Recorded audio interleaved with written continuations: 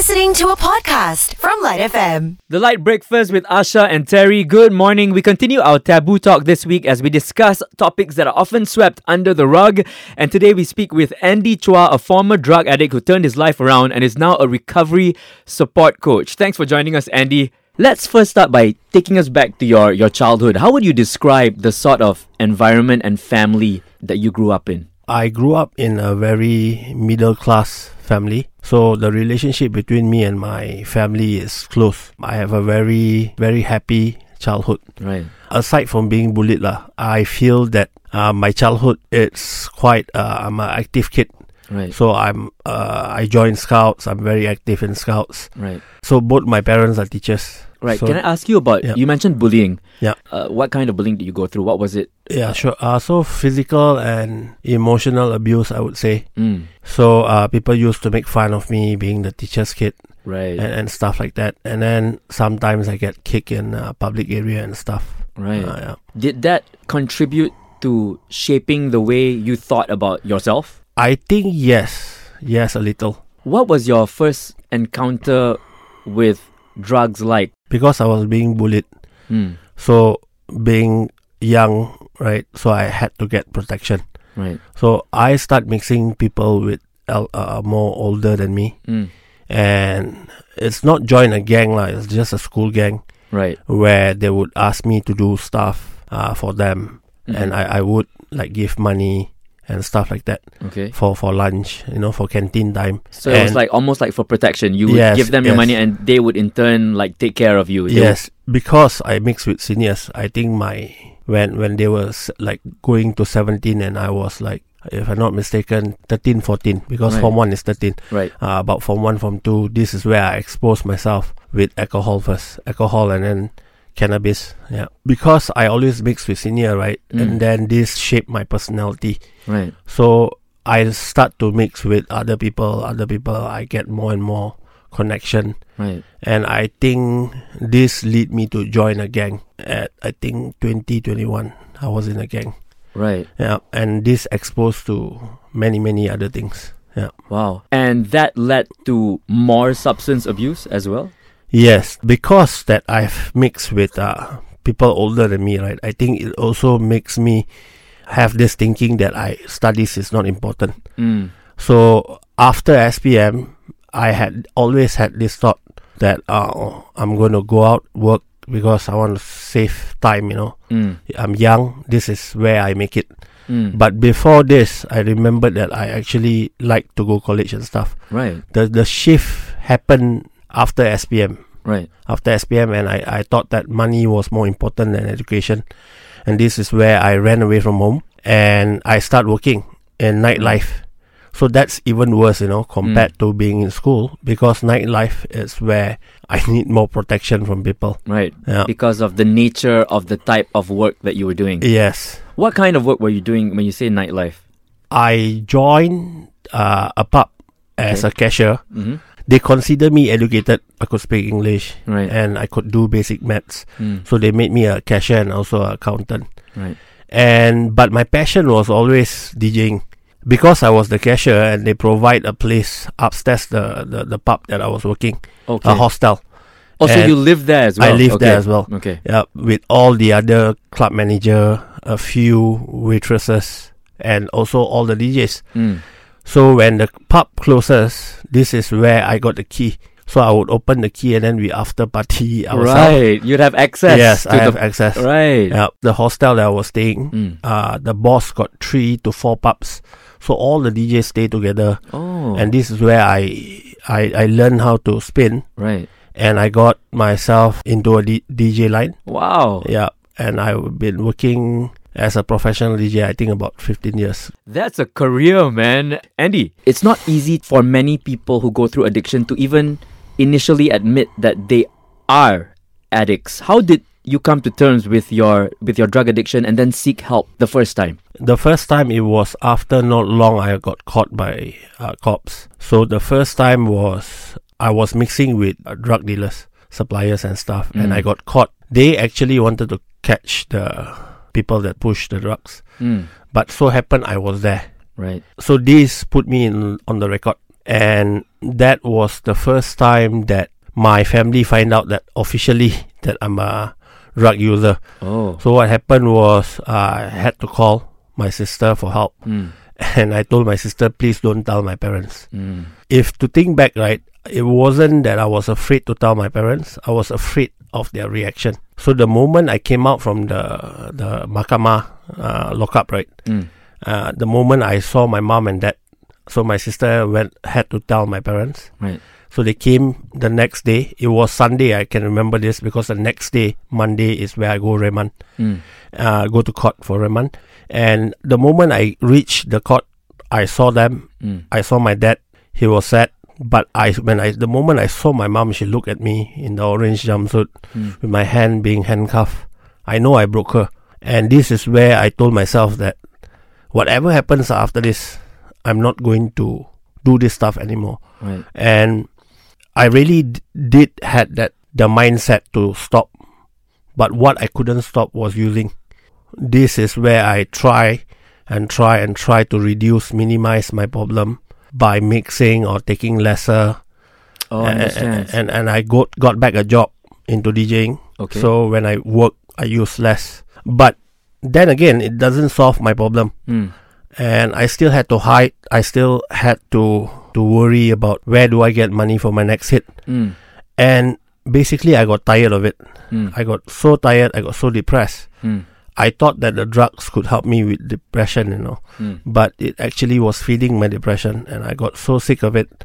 Right. And one day, it just hit me because I was also in a relationship back then, and my back then relationship, that this girl, I was thinking that what if one day we get married, have wife and kids? What's going to happen?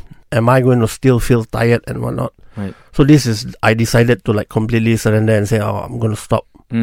And the first thing that I thought about was to tell her, and she was supportive. Right. What happened was right after I told her, I didn't want to go to the rehab already. It's like, this is over, she's supportive and stuff. So I told her that I'm going to stop.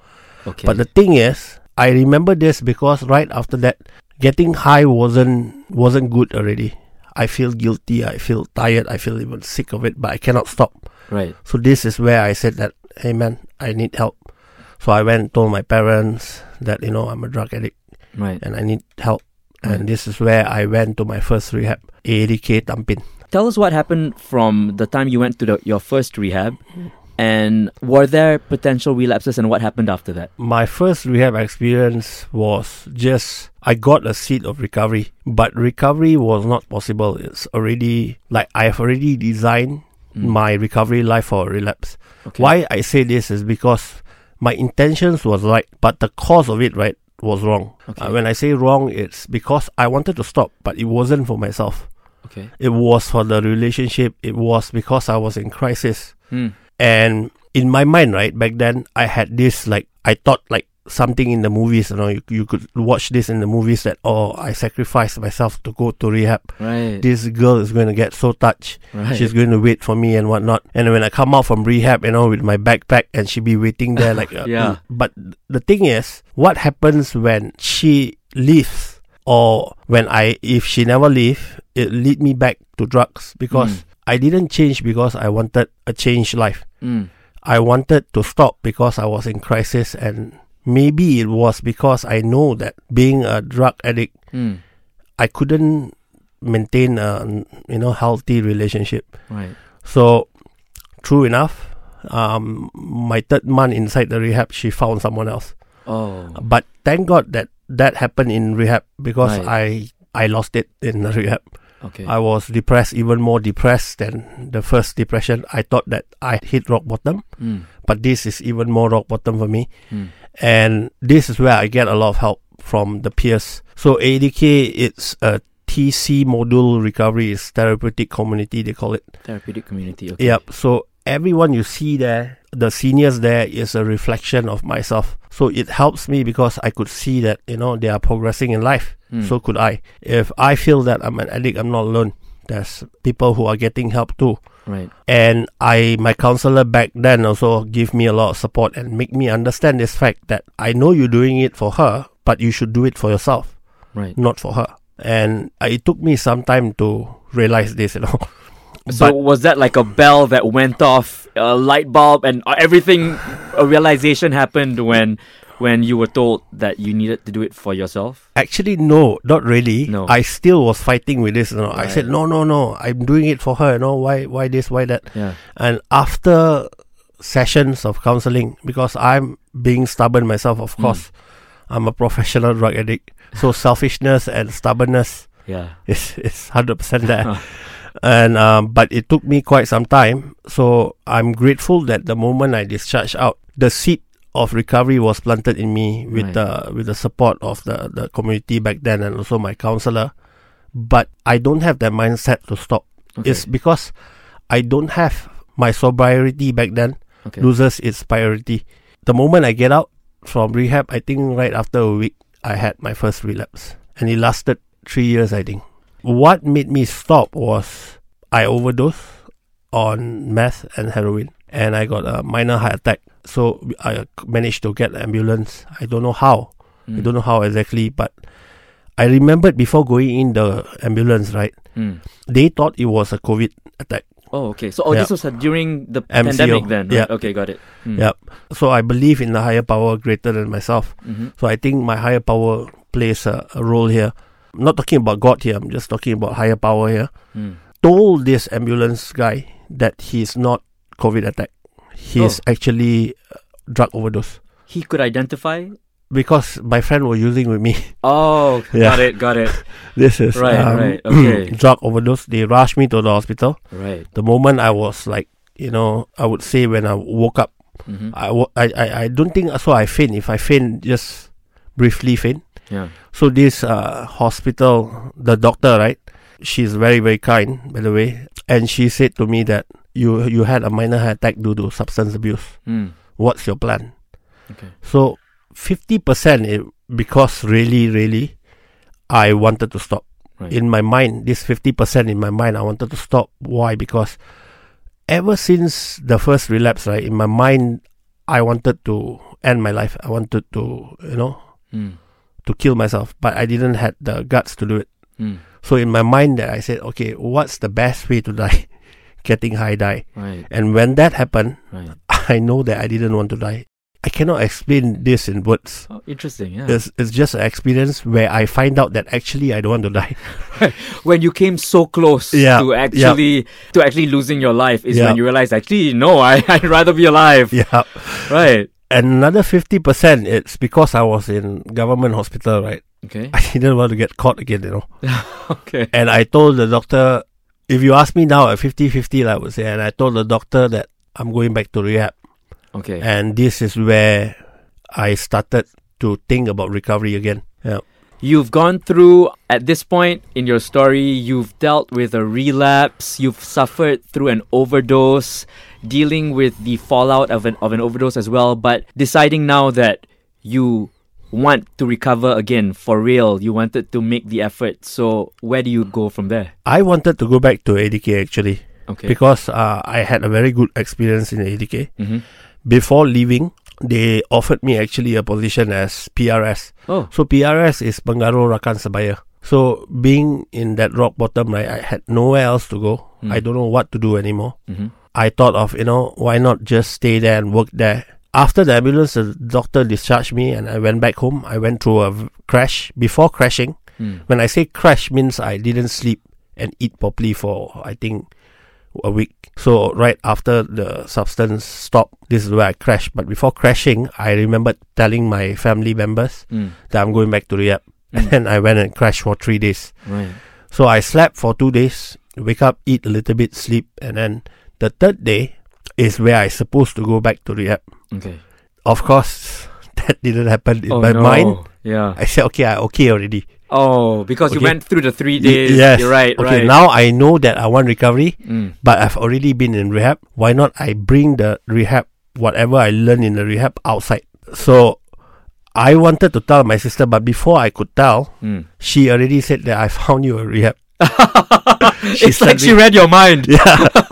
Before you say anything, I'm going to tell you what you're going to do. Yeah. Is it? Yeah. Okay. So back then, I said, no, I'm going back to ADK, but at the back of my head, I got a little bit of reservation that I still don't go to rehab. Okay. You know.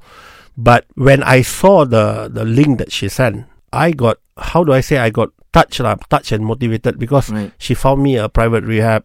To me, it's luxury rehab.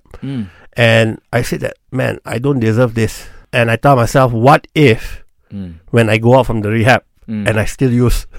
That's even more guilt, is it? Yeah, because that's even more guilt. And now you would feel like maybe you owed them something even more, because it was an overwhelming feeling. And my elder sister, because I have two sisters, one elder, one younger.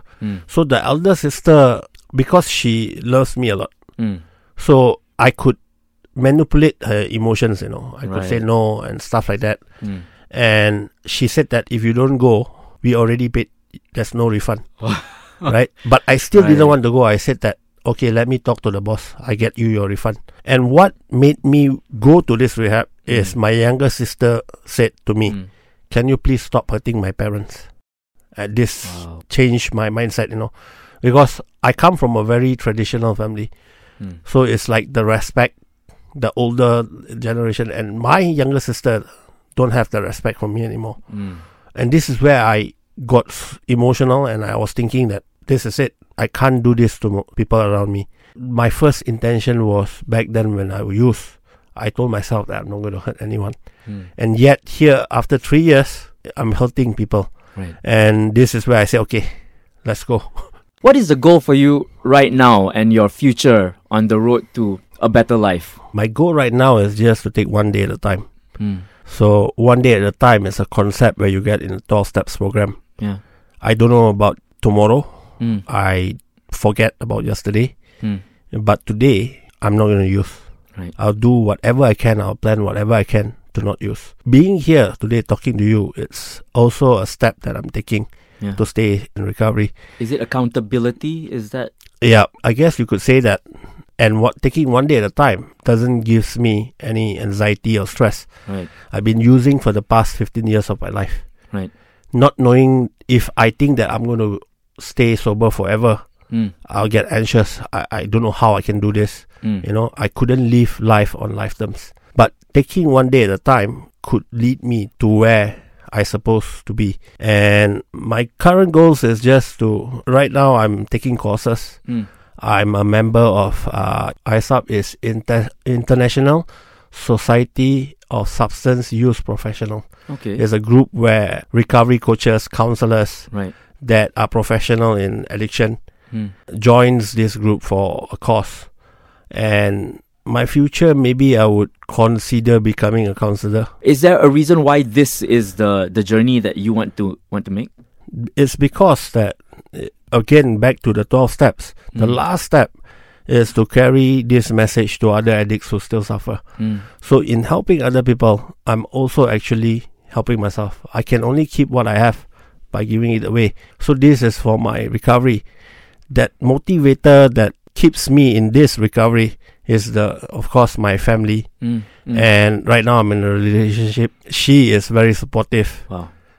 She motivates me from time to time also. It's not a codependency, I'm sure of this. That keeps me going. I have one question for you, which is, you're in a unique position to be able to answer. For those of us who may have someone that we care about, that may find themselves in the same situation you were in back when you were struggling through your addiction and substance abuse, what, in your opinion, would be the best way for us to approach this person to help them? The first step, I think that early intervention would be good. It's hard to love an addict because an addict don't love themselves. They might be selfish, but they don't love themselves. So it's hard to put love and care in this intervention. I'm reminding myself, though, if I could do it in a loving and caring way, and maybe the chances of people getting in recovery is possible. Thank you for making that plain for us. If anyone wanted to reach out to Solace Asia and get their services or use their services, how would they be able to do that? You can go to this website, Solace, SOLACE, Asia, one word, ASIA.org. Okay, solaceasia.org. Yep. All right, that's the website, and you can check that out. Again, Andy, you want to say thank you so much. Yep. To Thanks you. for having me. Thank you to your sisters and to your family as well for making this happen, because you're here with us today to be able to share your story and help other people. Yep. Thank you again, Andy, for joining us today. Thank you. That's Andy Chua, former drug addict who turned his life around and is now a recovery support coach. You can listen to that whole interview again on the LITE Breakfast podcast on the Shock app. You've been listening to a LITE FM podcast on Shock. That's SYOK.